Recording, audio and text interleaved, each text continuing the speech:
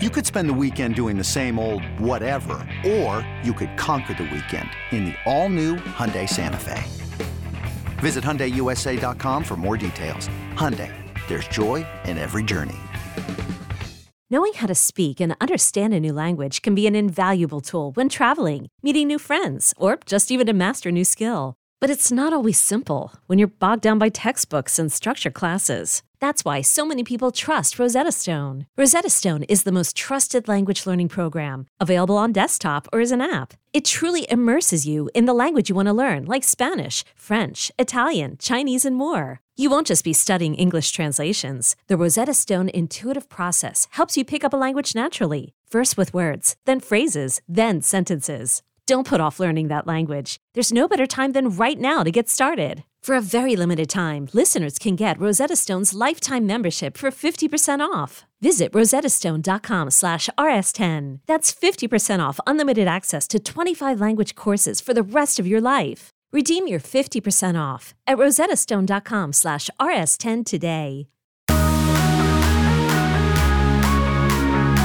Welcome back into the Lions 24/7 podcast. We are back in our Happy Valley headquarters after a fantastic week out in Los Angeles for the Rose Bowl, which was just a phenomenal effort by Penn State. We had talked about it leading up to the matchup. What kind of a performance would we see after a lackluster display in the Outback Bowl last season, and the way they worked their way toward that completely different December and ultimately a 35-21 victory for the Nittany Lions over the Pac-12 champion Utah Utes.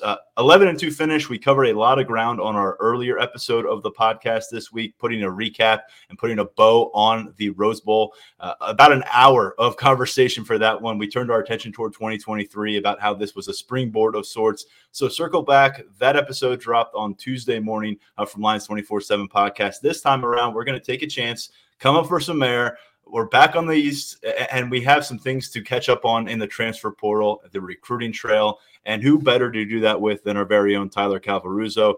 Tyler, you were holding it down with some basketball coverage as well, but we were out and concentrating on football at the Rose Bowl. Appreciate everything you were able to do, including keeping tabs on the transfer portal, which is really heating up right now for Penn State. Yep, I was definitely kept busy. It was always a good thing, so we got a lot to get into today.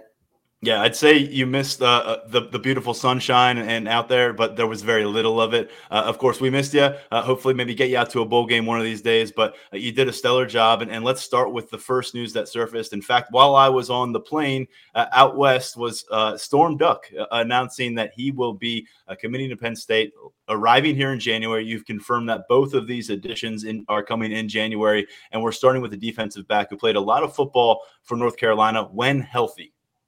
Yeah, we're talking about a player who would probably be getting ready for the NFL draft had he stayed healthy throughout his career at North Carolina. I think that's the kind of talent that Storm Duck has. He's a fit in Penn State's secondary in multiple ways. So he's around 6 foot, 200 pounds, really long. So he's good in coverage, uses his length to his advantage. And arguably, I would say the most impressive thing with Storm Duck is in run support. If you watch his tape, he hits like a safety. He's one of the tougher DBs coming out of the ACC last season.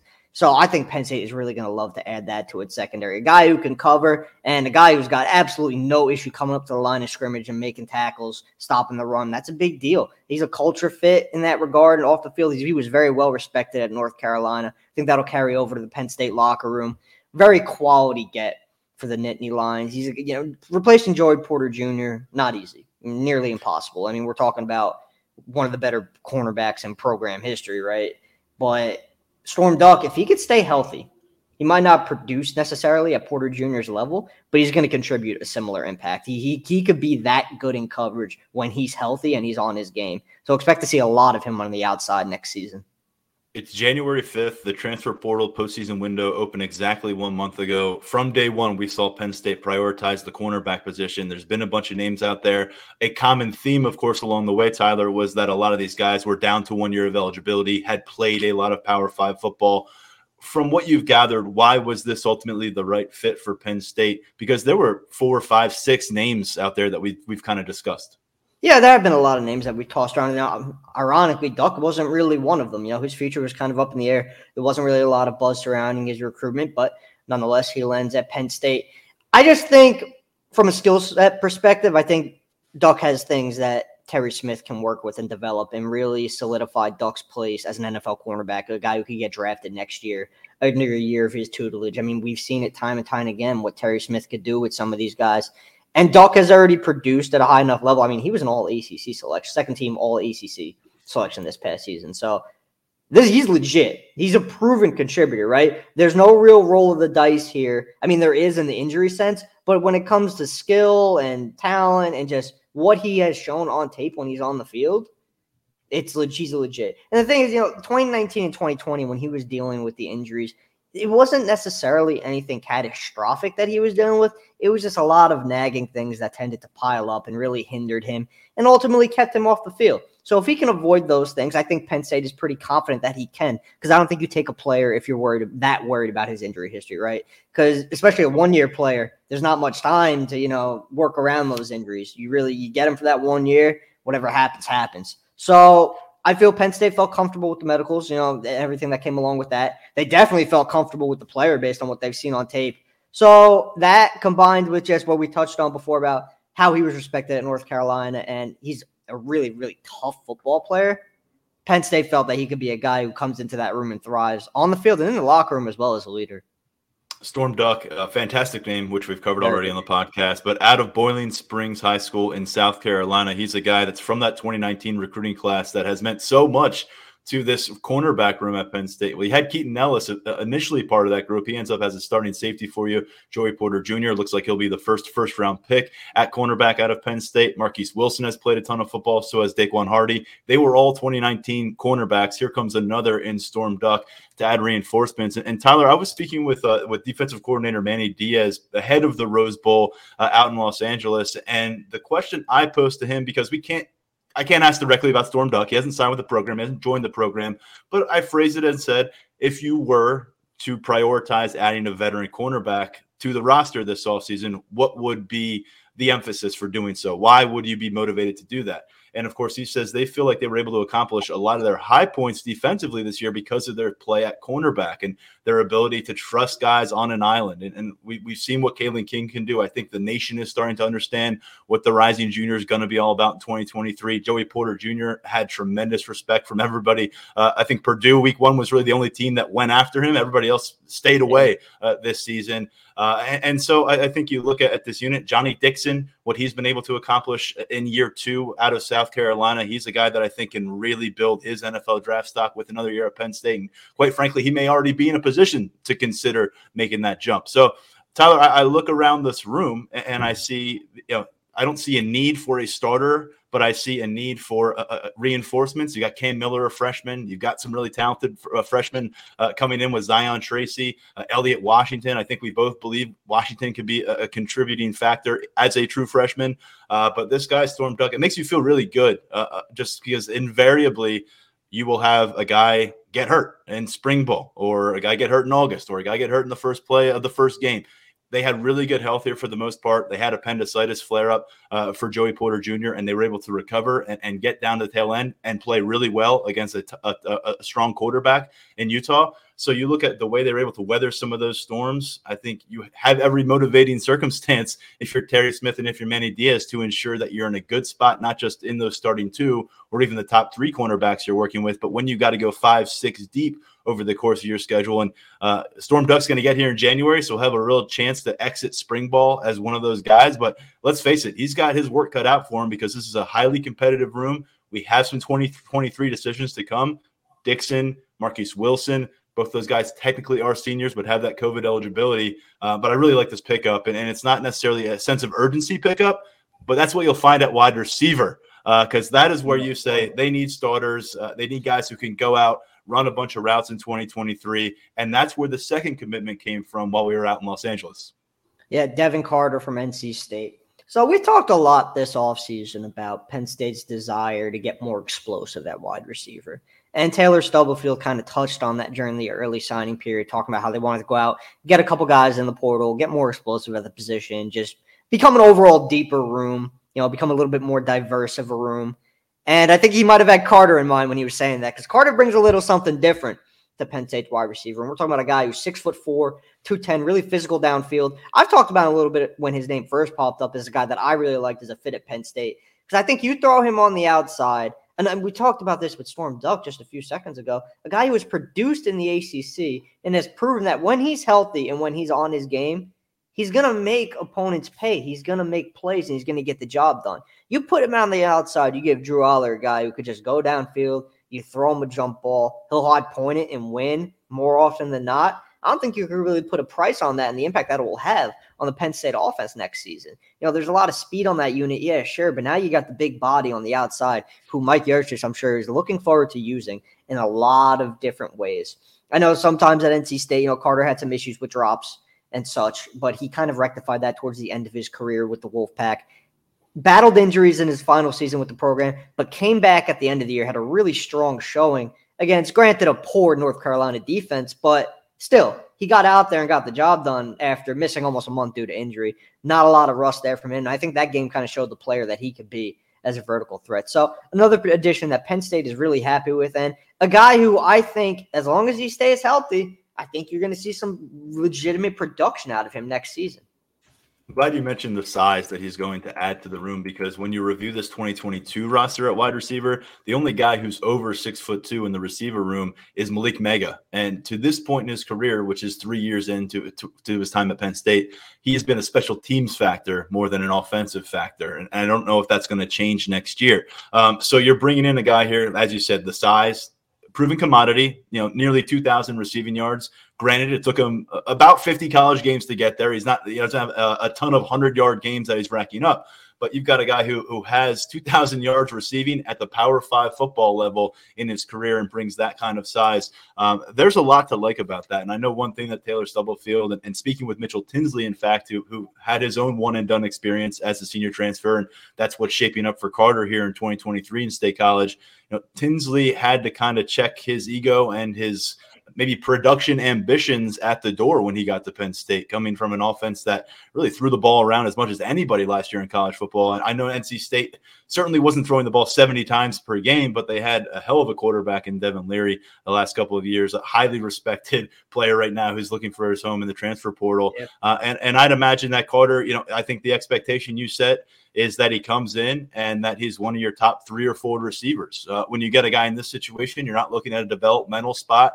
You're not saying, let's work him in and hopefully he can be a contributing factor for us come October.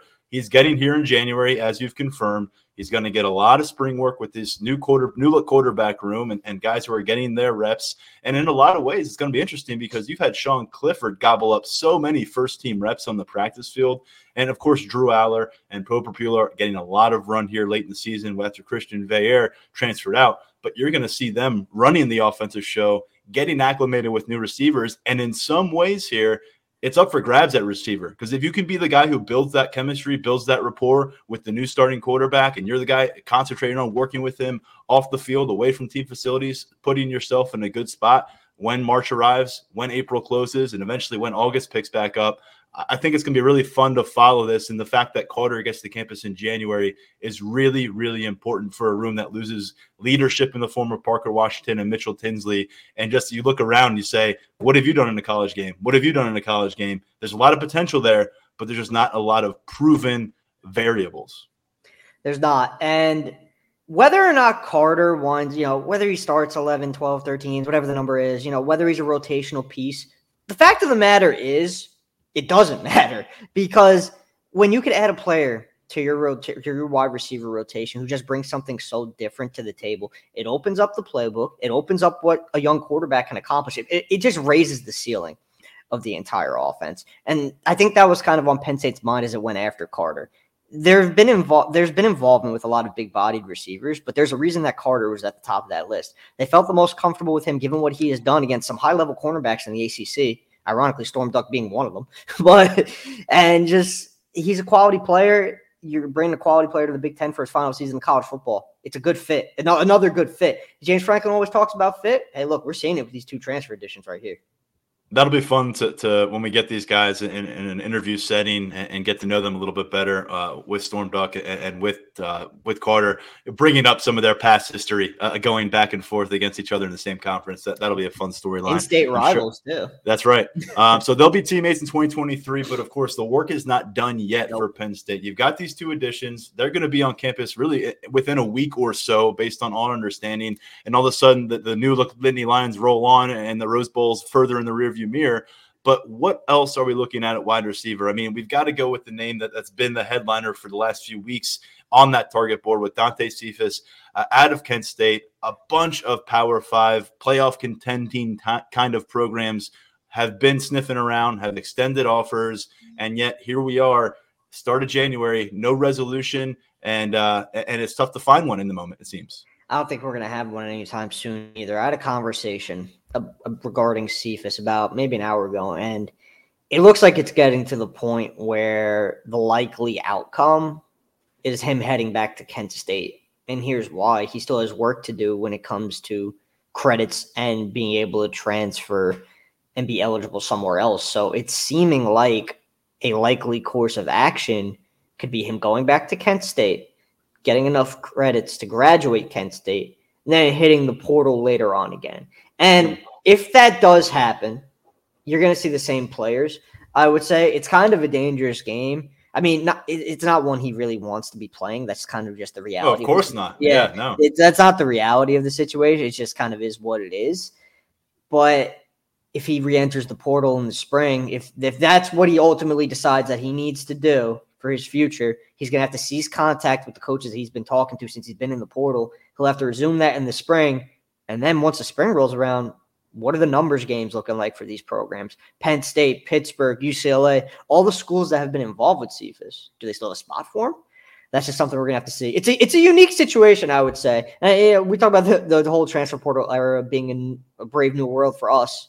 So this is definitely a unique situation. I don't think we've ever really seen anything like this regarding a guy who's been in the portal, might have to go back to school to put himself in the best position, and then hit the portal again. So we'll be keeping a close eye on Cephas, as we have been for almost 2 months now. Feels like 2 months at least. It might be just a month, but still, regardless of the timeline, there's been a lot of movement here. Kind of died down for a little bit, but there's more buzz coming out of that now. So we're just gonna have to see what happens and what his timeline actually winds up being. Pretty fascinating stuff, and certainly no one would have anticipated if he ends up spending a spring semester back at Kent State. But as you said, it's a brave new world. We've seen guys circle back to their programs, but oftentimes that's at the Power 5 level. And so when we look ahead here a little bit, and we'll see what it looks like with Cephas. We'll continue to keep tabs on him. I'd imagine that whenever he is able to make this move, whether it's now or down the road a little bit, he'll have plenty of suiters. He's inside the top 10 in 24/7 Sports transfer rankings right now. And just a reminder out there, Chop Robinson, he didn't even put his name in the transfer portal last year until March, and ultimately joined the program in the summer. So not everybody's climbing into the portal right after the regular season, right after bowl season. Got to have some patience, and sometimes there are extending circumstances that are beyond the football field that we don't always know. But we appreciate the reporting from you, Tyler, and we'll keep track on that. Other wide receivers here: Romello Brinson, former Miami player. He's got a connection with Manny Diaz. I remember his name popping up on Penn State's target board a few years back, and this is a guy who has quickly reciprocated that interest. Yeah, his obviously goes without saying his high school recruitment was before my time from a Penn State perspective, but Florida kid from Miami Northwestern. I do recall Penn State, we're just reading about Brinson's recruitment back in the day, going through ever since he hit the portal, that Penn State was interested, but, Florida kid, get him to campus. He winds up staying home, commits to Miami to play for Manny Diaz, and now he's looking for a new home. And could he reunite with Diaz in Happy Valley? Seems entirely possible. Started the official visit on Wednesday. Word is that's gone pretty well. So I think that relationship combined with Penn State's just design. We just talked about Carter being a bigger guy. Brinson's by no means small, but he's more of the electric variety, right? He's not really the big vertical threat that Carter is. He's more, you get him the ball, he could beat you over the top with his speed for sure, no doubt, but you get him the ball, over the middle, let him go make some plays. He's got some soft hands, some good route running ability. Penn State likes that about him. So another kind of wait and see game now. depending on how that official visit plays out. I believe he's still going to take other visits as well. I don't think he's necessarily in a rush to wrap this up. But right now, Penn State, between the relationships and just the overall fit in the offense, I think it's a pretty solid spot the Nittany Lions are in. But again, we'll see.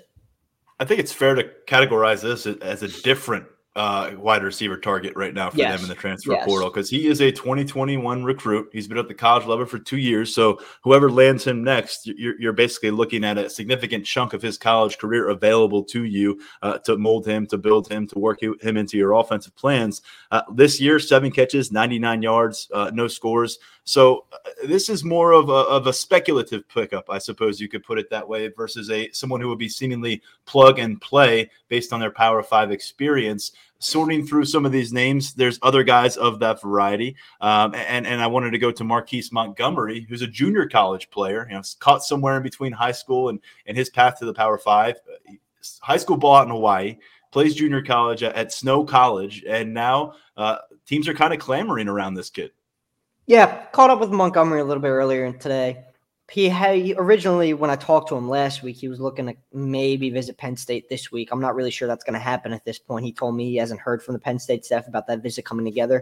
So I'll be in touch with him moving forward. That's another situation we'll be keeping really close tabs on. But as of right now, it does not look like he'll be making it to campus this weekend.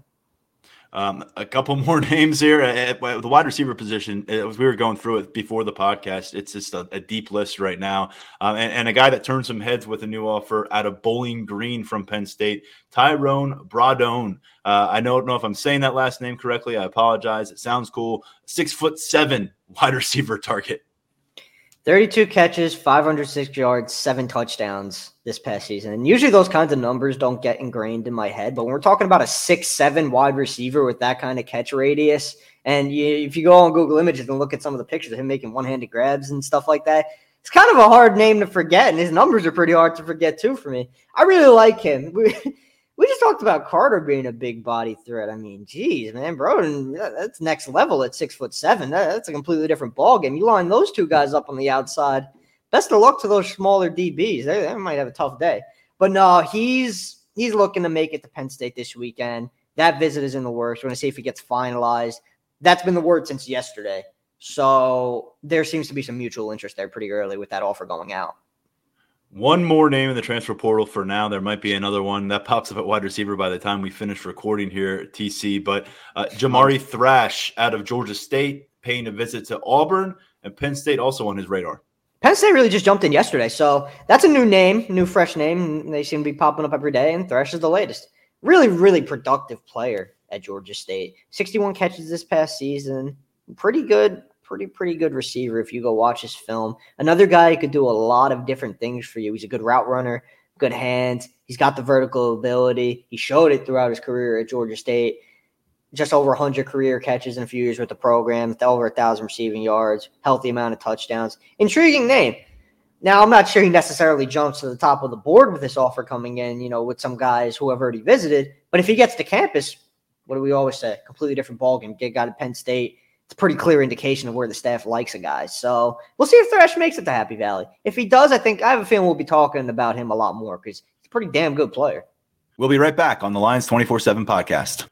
This episode is brought to you by Progressive Insurance. Whether you love true crime or comedy, celebrity interviews or news, you call the shots on what's in your podcast queue. And guess what? Now you can call them on your auto insurance too with the Name Your Price tool from Progressive. It works just the way it sounds. You tell Progressive how much you want to pay for car insurance, and they'll show you coverage options that fit your budget. Get your quote today at Progressive.com to join the over 28 million drivers who trust Progressive. Progressive Casualty Insurance Company and Affiliates. Price and coverage match limited by state law. eBay Motors is here for the ride. Remember when you first saw the potential? And then through some elbow grease, fresh installs, and a whole lot of love, you transformed 100,000 miles and a body full of rust into a drive that's all your own. Look to your left. Look to your right. It's official. No one's got a ride like this. There's nothing else that sounds like, feels like, or looks like the set of wheels in your garage. With over 122 million parts, you can make sure your number one ride or die stays running smoothly. So there's no limit to how far you can take it. Brake kits, turbochargers, engines, exhaust kits, roof racks, LED headlights, bumpers, whatever your baby needs, eBay Motors has it. And with eBay Guaranteed Fit, it's guaranteed to fit your ride the first time, every time, or your money back. Plus, at these prices, well, you're burning rubber, not cash. Keep your ride or die alive at ebaymotors.com. Eligible items only. Exclusions apply. We just covered, half dozen guys who have experience at the college level, junior college, all the way up to Power 5, a couple years, all the way up to 4 years. When you review this group, and I have my own opinion on it, but I want to hear yours first. Do you see a guy who could come in and be wide receiver 1 for Penn State? Keandre Lambert-Smith's the internal candidate to be that guy. He finished the season on a high note, but he's got a lot to prove till anybody's putting all their eggs in that basket. A lot of young talent around him. Harrison Wallace did some things. Liam Clifford did some things. A bunch of freshman eligible players. They need some kind of wide receiver 1. It's not an easy thing to just go say, hey, I want this, I'm going to get it. Everybody would love a lot of things in the transfer portal. When you review this list, do you see someone with that potential? Cephas, but like I said, with all the moving parts there, will it happen? Because when he visited, Penn State's pitch to him was pretty much, hey, look, you could come in and be our top guy. You could be our wide receiver 1. You could be on the receiving end of the bulk of Drew Allar's targets. That was legitimately the pitch to him. So Penn State sees that ability, and who am I to argue with what that staff sees? I mean, their talent evaluating abilities are pretty clearly proven at this point. So if they're pitching him as a number 1, it's hard to argue against him in being a potential number 1 target at a Power 5 school. And that's not really a knock on the other guys per se, right? It takes a lot to be a number 1 wide receiver. You have to deal with a lot of different things to earn wide receiver 1 status. You got to be able to handle another team's top corner week in and week out and produce at a high level. Can Brinson be that player with a little bit of development? Maybe. Can our guy from Bowling Green be that guy? You don't know because he's a MAC player. How's he going to adjust to the Big Ten? Things of that nature. Yeah. And Thresh, another thing, another group of 5 player who, yes, he was a wide receiver 1 at his respective school. And so was Mitch Tinsley at Western Kentucky before he came to Penn State. But how does he translate? Not everyone's Mitch Tinsley, So it's a game you got to play. But if there was one who really stands out to me, I'd have to say Cephas. I think we've seen it from him the most. He's gotten the job done at Kent State against Power 5 opponents in non-conference play. So really hard to argue against that name as my pick.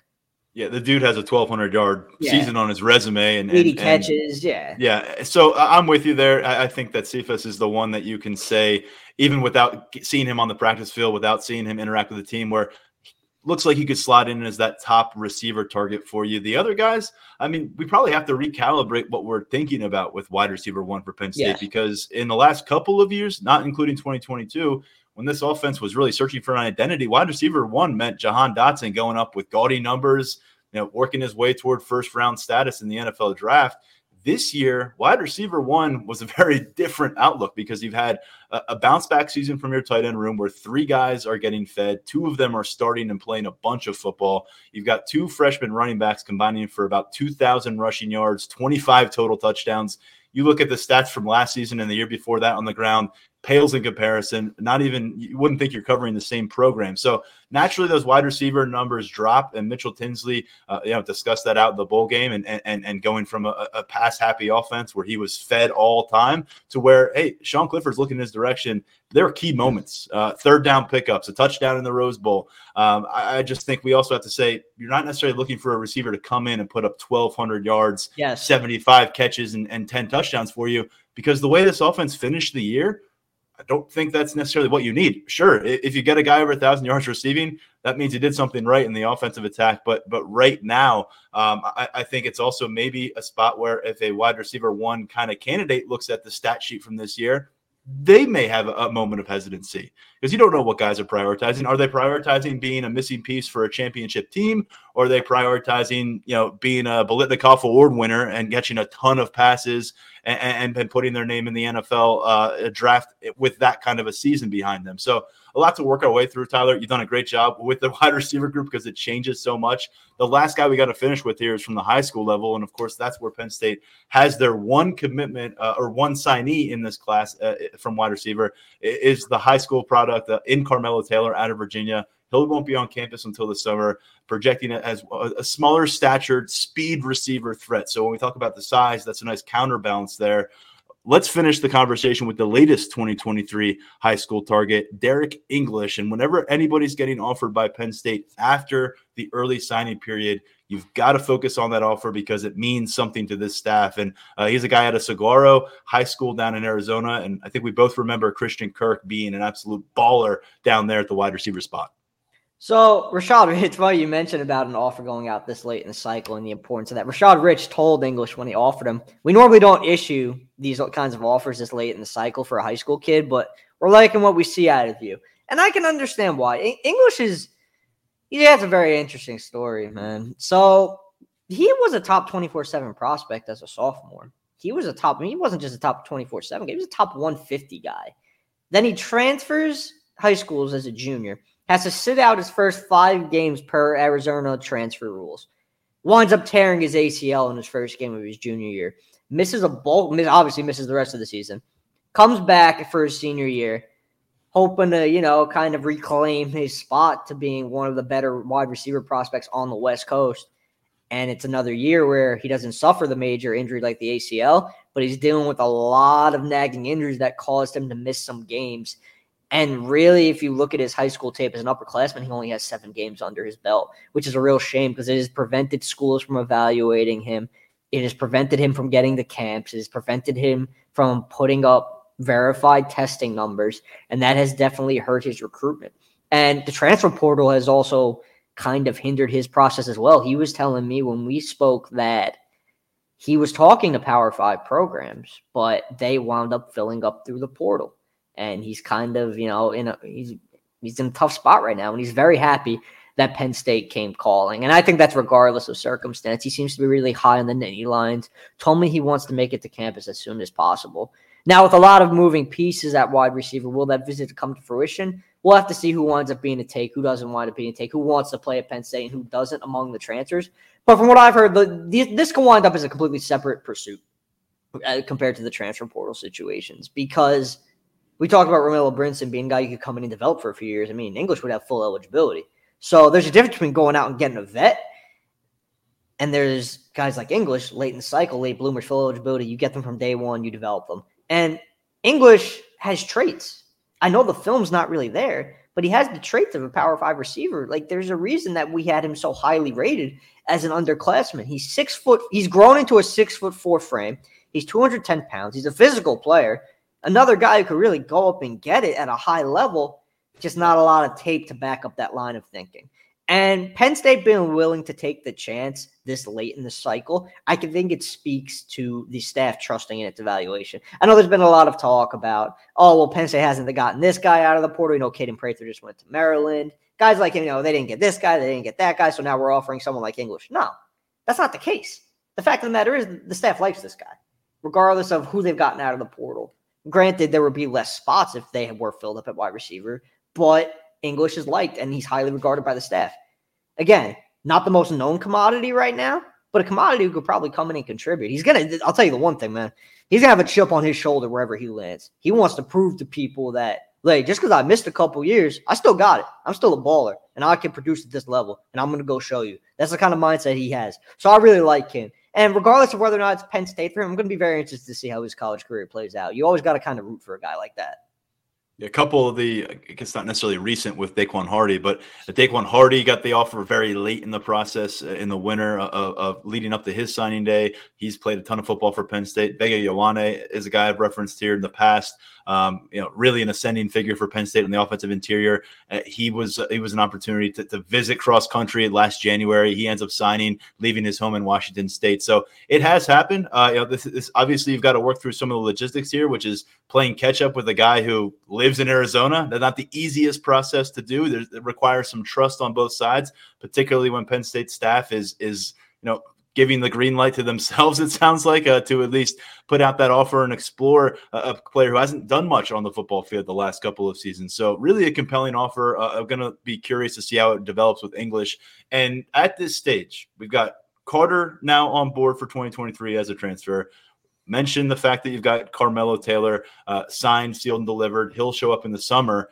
What is the size of this wide receiver class when the dust settles? Do we think it's 3? Do we think it's 4? How many more additions? I could see really anywhere between 1 and 2. And entering this offseason, it kind of seemed like Penn State could just, take two guys out of the portal and kind of call it a day at 3. But I think with the English offer going out, and I do think that some of these more recent wide receiver offers through the portal, I think the staff is open to adding a third guy if it could find the right fit. I don't think the door is shut on that possibility. It's been kicked around, it seems. So I would say 3 to 4. I'm leaning 3. That would be my guess right now. That's just kind of more of a gut feeling than anything else. But I wouldn't be shocked if 4 happens. Again, if the staff likes a guy and they have a spot for him, why not roll the dice? Wide receiver is a position Penn State not only wants to get more talented at and more explosive at, they want to get deeper at. They want that quality depth. They want to compete for a national title. And the best teams in the country have depth that, in the event of a rash of injuries, you can run guys out there who could go play at all those other schools that you're competing with. There's no drop off in talent. There's no concern about, can this guy handle the responsibilities of having ample passes thrown his way in a game in a big spot. The better the depth, the better off you are as a program. And I think Penn State's going for that right now. That could open the door to 4 potentially. But if I had to pick, I would say 3. I'm glad you brought up the depth because it's so vital in the defensive line on an annual basis. PJ Mustipher has been a stalwart for the program. He's moving off to the NFL after the Rose Bowl. And then, the other news that surfaced here before we sat down and did the podcast, and I'm amazed it took this long, like 70 hours after the Rose Bowl kicked off. We didn't get our first roster move until just now. It's Fatomo Moba, defensive tackle, redshirt sophomore, played involved as a reserve, involved on special teams, a guy that through 3 seasons on campus decided he wants to check out other options. So he'll move on. Not a guy that we were projecting as a big piece in 2023, but certainly a depth piece. And that's an area, the defensive interior, that Penn State remains focused on. Talk us through what's gone on, because there's been a miss. There's been a top list, and then there's another name to know. So let's start with the miss.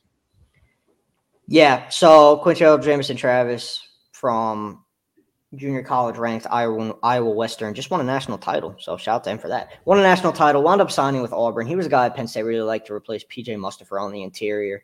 But you win some, you lose some, and now Penn State's really back on the trail again. Devon Sears is a guy they really like, Texas State transfer. They're hoping to get him on campus this weekend for a visit. He's a priority top prospect. Rondell Bothroyd from Wake Forest, a guy he's been uberly productive for the Demon Deacons, veteran. He's looking to make it to campus this weekend. So they lost one, but they've got their eye on a couple quality ones right now. And you mentioned the Wake Forest commit, transfer, I should say, and Rondell Bothroyd, a guy we're monitoring for transfer positions. Is this the spot on the field we're focused in now? Clearly we're focused on wide receiver. If anyone's been listening to this episode, they're aware of that. Does it feel like if there's another spot that we gotta, just keep locked in on, is it that interior defensive line? I would say so, because, again, we talk about depth of wide receiver. I would say depth in the trenches is even more important, just the assortment of bodies you have to go through throughout the course of a season.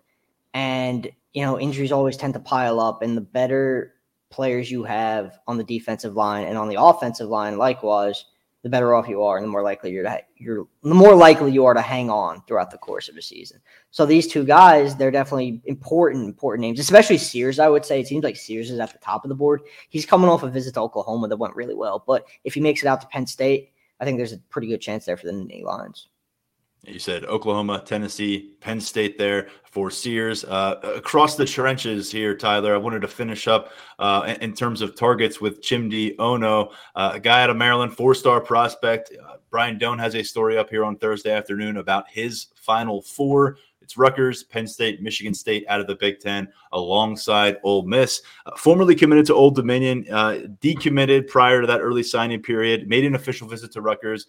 Wasn't enough for him to sign with them back in December. And now here he is. He's got an opportunity to make the rounds. He's expected here at Penn State this month. Just quickly, what do you make of the process with Chimdi? Because James Franklin pointed to the offensive tackle position on signing day as one of those remaining spots they would like to address between now and when they get back on the practice field come spring. Yeah, so he just dropped that top 4 with Penn State being involved, and I would say Penn State's in a pretty prominent place on that list. He's looking forward to getting to campus. I'd say the Nittany Lions have done some – Phil Trotwin specifically has done some really good work with him, and he's a late bloomer, but another guy with traits that the Penn State staff really likes and thinks they could develop. Now it'll be interesting when he gets to Michigan State and Ole Miss. What are the pitches from those schools, right? In terms of NIL and, what they could offer in terms of really playing time that maybe Penn State necessarily can't. But the fact of the matter is Penn State's put itself in a pretty good spot here. And you see a guy like Ono, yes, he would technically be a late cycle flyer. I'm well aware of that, but he's still a 4-star prospect. There aren't many better recruits out there right now. That's just the fact of the situation. He's an intriguing recruit. He's had the staff's eye for a while, and I think this could definitely come together for Penn State, depending on how it plays out.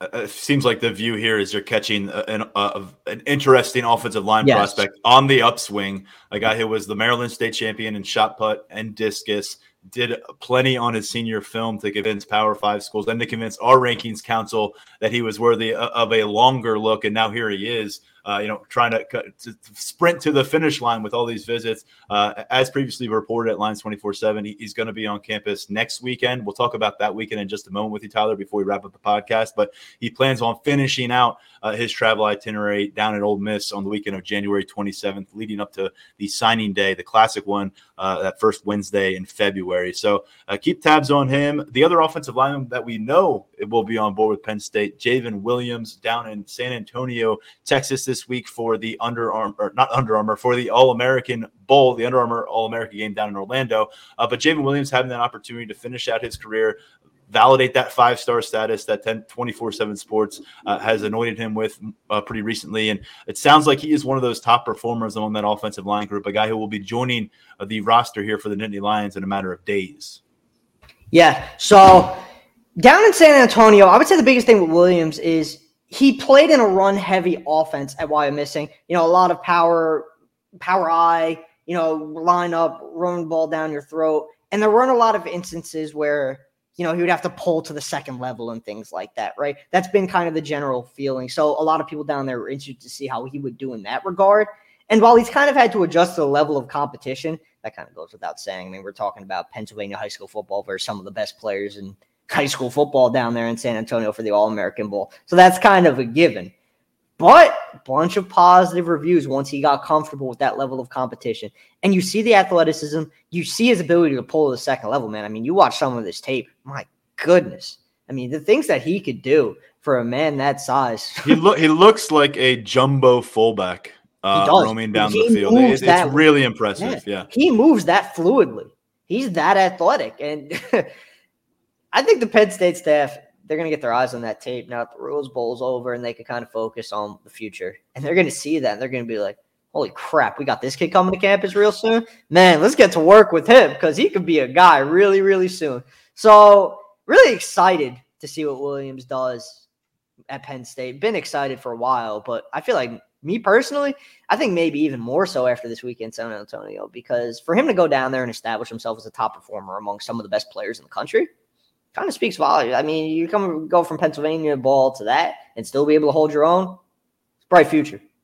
It's very difficult to look good as an offensive lineman in those settings too, because it's so much one-on-one work against elite defensive linemen who have the fast, and you're working in space against guys with speed. You're not working next to a guard. You don't have a tight end chipping next to you, so it's really tough to look good in that kind of a showcase setting. And Steve Wiltfong, national recruiting director here for 24/7 Sports, has a story up about Javen Williams, not just his personal goals, but wants to win a national championship, and he joins a growing list of Nittany Lions, whether they're going to be incoming or they're going to be sticking around for the 2020 team, that really seem to be saying we're a national championship team moving forward. So Javen Williams is going to add to that. He's going to play tackle to begin his career. So is Alex Birchmeyer, and then Anthony Donko going to be adding to the guard group. That's the plan for semester one, which begins for all three of those guys just this upcoming week as early enrollees. Let's lay out the landscape a little bit before we say goodbye, Tyler, because January, no more football games to cover, and there is a ton to sort through. We're going to see more guys like Fatoma Mulba decide that the time is right for them to explore their options, put their name in, leave the Penn State roster. And, of course, we're going to see Penn State roster influx from the transfer portal, from the recruiting trail. And looking a little bit long-term here as well in January with the Junior Day. Let's start with this weekend and then get to next weekend. Beginning with the transfers. Portal emphasis. Kind of like we have been on this podcast. I would say we've had a nice little portal emphasis. So that's going to carry over into the weekend. So you're going to see guys getting, Sears, the Bowling Green guy, whose name, Tyrone Broden. There we go. I don't know why it escaped me for a second after I spent like a half hour yesterday watching his tape. I love the stats so much I forgot the name. But so this weekend's going to be more portal focused, getting the transfers on campus. And then next weekend, you're going to have a junior day. Guys like Duke Watson, running back from Georgia, who really, really likes Penn State. I've written on him a bunch. I think if there's a spot for him in this class when it's all said and done, I think he's going to pounce on that. I think he really likes the Nittany Lions that much at this point. And we got some offensive line from Texas coming up. It's going to be – I don't want to go out and say star-studded just yet because the list is still coming together, but I think Penn State's going to be starting off January with a pretty impressive group of 2024s in Happy Valley. I mean, it is helpful when you can probably throw that Rose Bowl champion moniker on your mail, I guess emails or whatever you're saying now. Graphics, I'm dating myself with acting like they put things in envelopes much anymore. But the fact that you finished the season with win number 11, you did it on a grand stage, what was the most watched non-playoff game of the postseason in college football, and you did it really emphatically. It wasn't a game you messed around with much. That's going to carry over. We always say don't read too much into one game, the result of one game, and I'm still sticking with that. But there's something to be said for showing up to a campus a couple weeks after they pick up a huge win in a setting like that. There's a palpable buzz around team facilities. They got that shiny new trophy. They're going to show you highlights from that matchup. There's a lot of ways that Penn State can make that work for them. And I fully anticipate that come next weekend, that junior day is going to be a pretty significant event. You mentioned some non-regional guys coming to campus, which is always big. You're trying to set the stage for official visits. But I think really I think that we're going to see a swell in that guest list from within the region. And I know that you'll be on top of it. Brian Doan's going to be contributing leading up to next weekend. Just to emphasize, not this weekend, but next weekend is that junior day. So 2024 prospects really going to step into the spotlight. You want to follow along the site for that. We'll follow up on a bit more of that on a podcast next week. But this weekend is the transfer portal. We'll be all over it again. And who knows? I mean, Penn State, if you have ambitions to be on campus in January, this weekend is everything, isn't it? Yeah, I think it is, because you're kind of getting down to the nitty-gritty of filling out your roster for 2023 at this point. And I know there's going to be a second wave of guys hitting the portal in the spring and, just coming out of bowl season. And there's still going to be opportunities to add for sure. And like you touched on Chop Robinson earlier, he didn't wind up at Penn State until the summer. And look what he was able to accomplish this past season. So it's not the end-all, be-all if you're on campus, for spring practices. It's not the end-all, be-all if you're not enrolled at Penn State by the end of this month. It's not the end of the world. But it is paramount, because the more time you get in the scheme, the better off you are, the more comfortable you are, the more time you get in the weight room with the strength and conditioning program, the more of a chance you have at being where the Penn State staff wants you to be come time to suit up for fall camp. That's just the facts of the situation. The longer you're around, the better off you're going to be, just from an experience and comfortability factor. So it's an important weekend. It definitely is. And I think we're going to have some more important weekends like that too. But this one, when it comes to the immediate outlook of next year's roster, very, very important, considering some of the names we've talked about who could be making it to campus. I keep circling back to Sears. I'd really, really keep an eye on him. I know the staff likes him. They need to replace PJ Mustipher, and they feel that he's the guy who could do that. Yeah, and it's a spot that you're looking toward recruiting.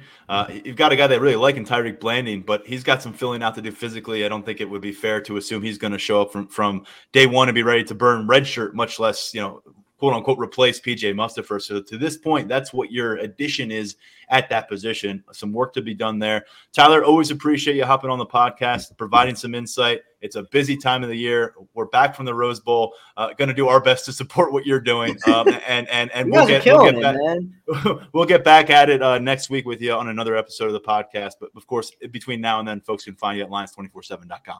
Looking forward to being back, man. I'm sure we'll have a lot to cover on that one too. We always do. Take care, man.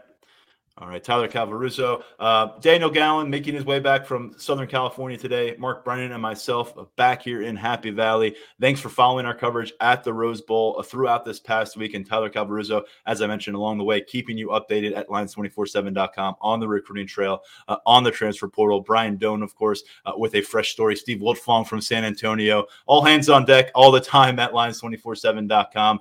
Quick shout out to everyone who's been following this podcast, whether you hopped on board this season or for several years you've been listening to our conversations here.